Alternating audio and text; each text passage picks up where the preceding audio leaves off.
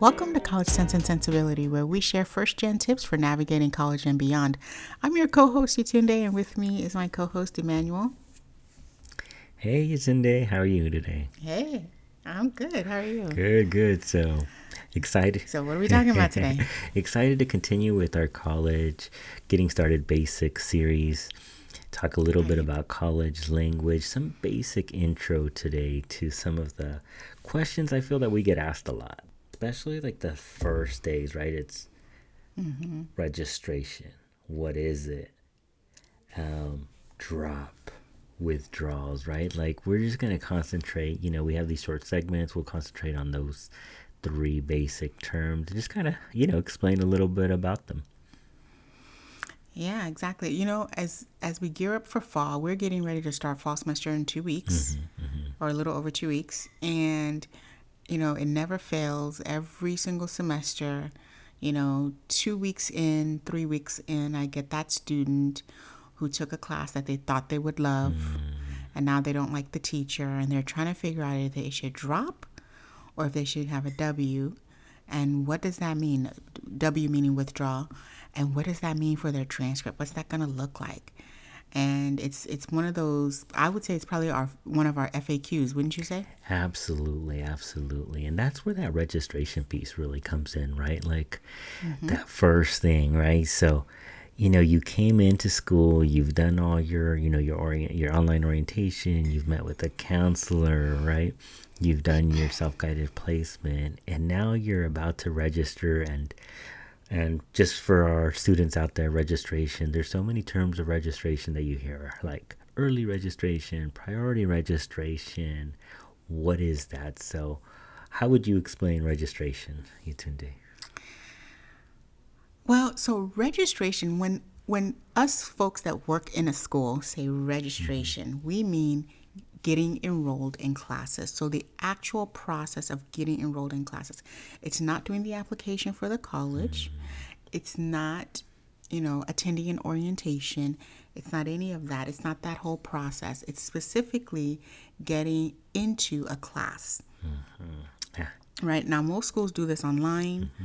And most schools really delineate on their websites how to do this, but it's still, sometimes a confusing process for some students. Absolutely. And I'm so glad that you brought that up because there's so many nuances, right? Little things, getting used to it.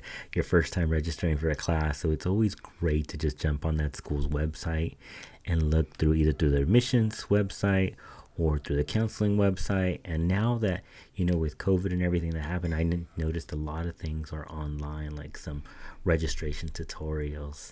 So those are really key because each school has their little pieces that you want to be familiar with, and you won't get familiar unless you start registering for classes. And once you start getting enrolled, right? And the important piece of registration, I tell my students all the time, is register as soon as you have your date to register, right? And why is that important? Because, you hear all these things about like, oh, you can never get into classes. Well, if you're waiting to register for classes, you're like, oh, school doesn't start till mid-August.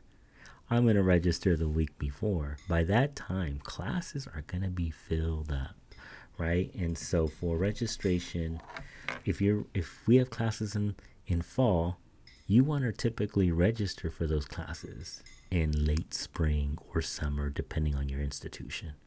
And if you're going to register for classes in the spring, and we'll say your spring starts in January, you're going to typically register in October or November, so late fall as well.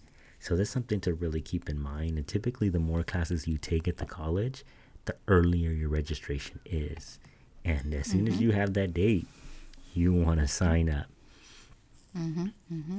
Yeah, most colleges have some sort of preferred registration period, or at our college we call it priority reg, but every college might call it something different. Some schools might call it early reg, but every college has some sort of way to get preferential registration. So you want to make sure you go through all those steps as we've mentioned. And then also, I think one thing that a lot of students forget to do is to make sure they troubleshoot their student account before their registration period starts. So if you know you didn't return that library book, make sure you don't have a hold ahead of time. Or if you know that you didn't pay a parking fee, make sure you check that ahead of time because those are all things that can prevent you from registering, even if you go through all the orientations and all the other stuff. Oh, I love what you're saying. And I remember when a student was like ready to register and they're like, "Hey, Lopez," they would say, I'm gonna be good for registration, right? And then I opened up their account and I noticed that there was like 3 holds, and I was like, they're like, "I didn't return that calculator." And so it's like, like don't let that be you. I love what you said. Yeah, absolutely. Check your account, make sure you don't have any holds. So a hold would prevent you from registering, and typically it's fees if you didn't pay for last semester, like you said, parking ticket, or you didn't return a book. So depending on your institution, what kind of holds they'll put on you. You want to check that. If you're a new student, usually you can go ahead and register once you've applied and you've completed the online orientation, the self-guided placement, or seen a counselor. And sometimes without completing those, you can still register, but you might get a later date. So again, each college varies, so you want to make sure to check with your institution. But having all those steps completed are super helpful because you kind of get an idea of how to register, what are some bumps you might run into. So make sure to do all that first. Right. Now, like I mentioned earlier, I get a lot of students who they're a couple weeks into the semester, still really early on, and they're trying to figure out whether they should drop a class or withdraw from a class. What would you say is the simplest way to understand what the differences between those two are? I always break it down to my students. It's like, if you drop a class, it's not in your transcript.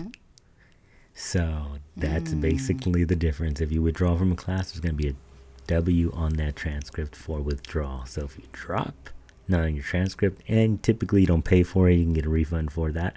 So that's always great, right? If you withdraw, nice, you got to pay for that class because you took that class. And yes, absolutely, typically the first couple weeks, unless it's summer, right, or a short-term course where it's very short, then that drop date's usually really, really quick or around the corner. But you should I tell my students all the time, like, make sure to check your schedule, right? To make sure you don't have any lingering classes. And quick story.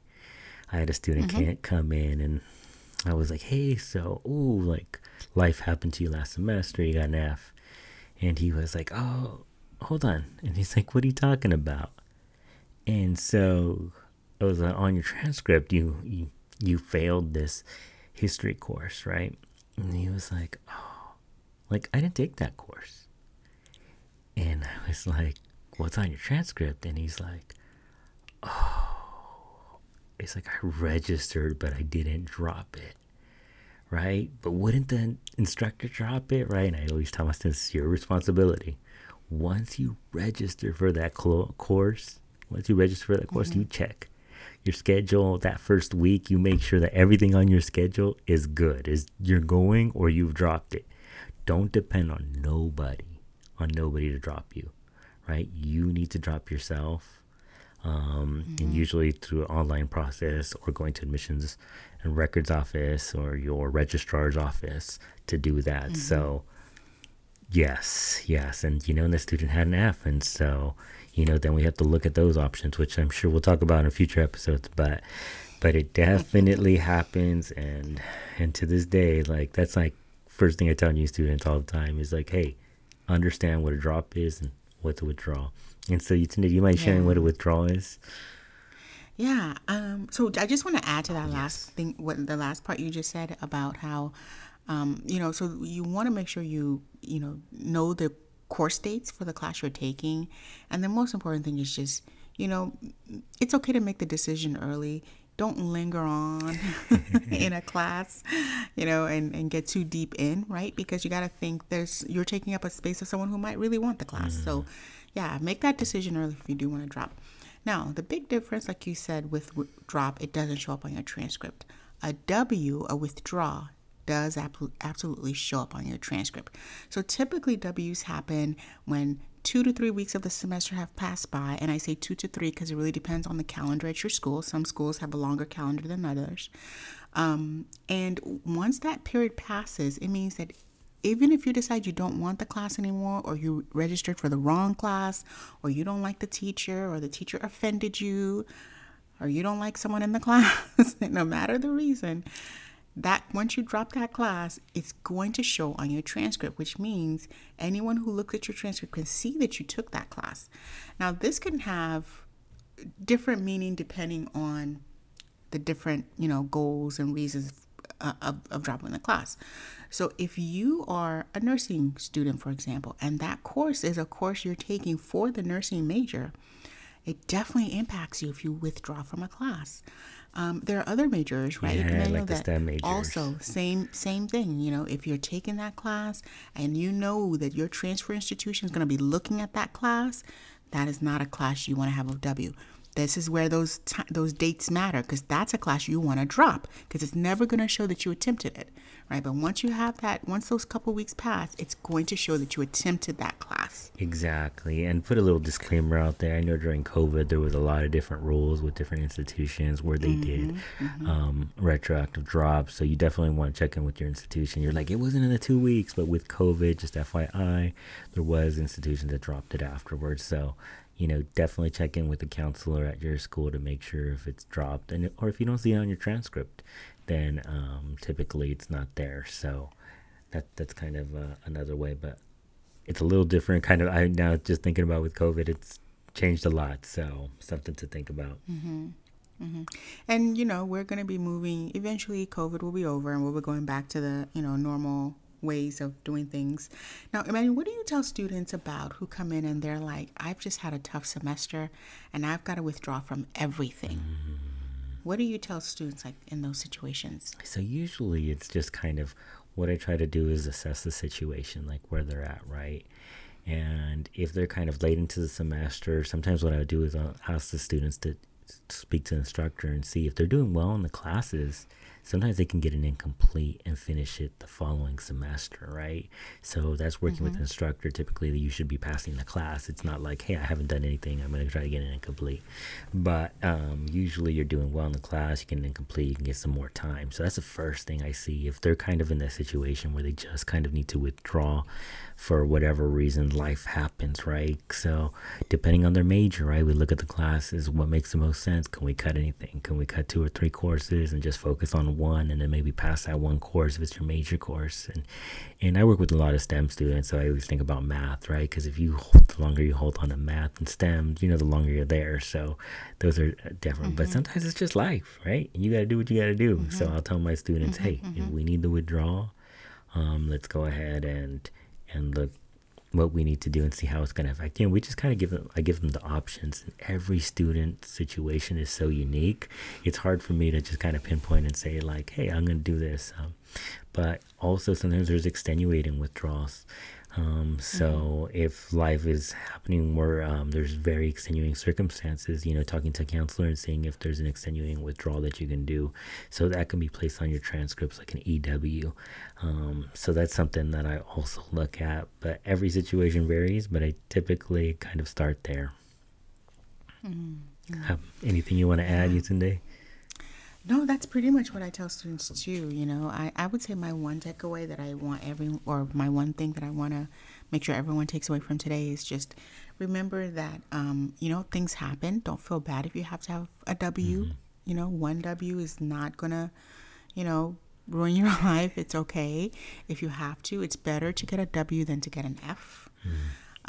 So, talk to a counselor, be strategic if you have to have a W. I love what you're saying. That's being strategic, right? Because that's kind of what it comes down to, is just figuring out what looks better and works better for you, right? Because every situation is so different. So I love how you said that. It's just being strategic. And my one thing would be like, once you start school, print out your transcript and look at the classes or your unofficial to see what classes you're in, making sure that all the classes you're going to are on that transcript. Because I know students have registered sometimes, they just put in like one number wrong and they registered for a completely different class, never intending to, but they end up failing and paying for that class. So I always tell my students, like, check your schedule. That would be my one thing.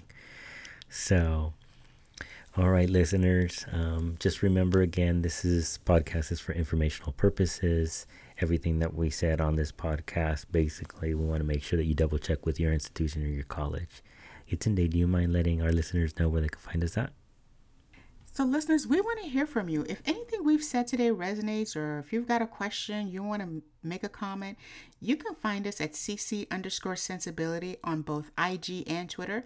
And you can also email us at ccandsensibility@gmail.com. That's ccandsensibility@gmail.com. And until next time, Keep learning.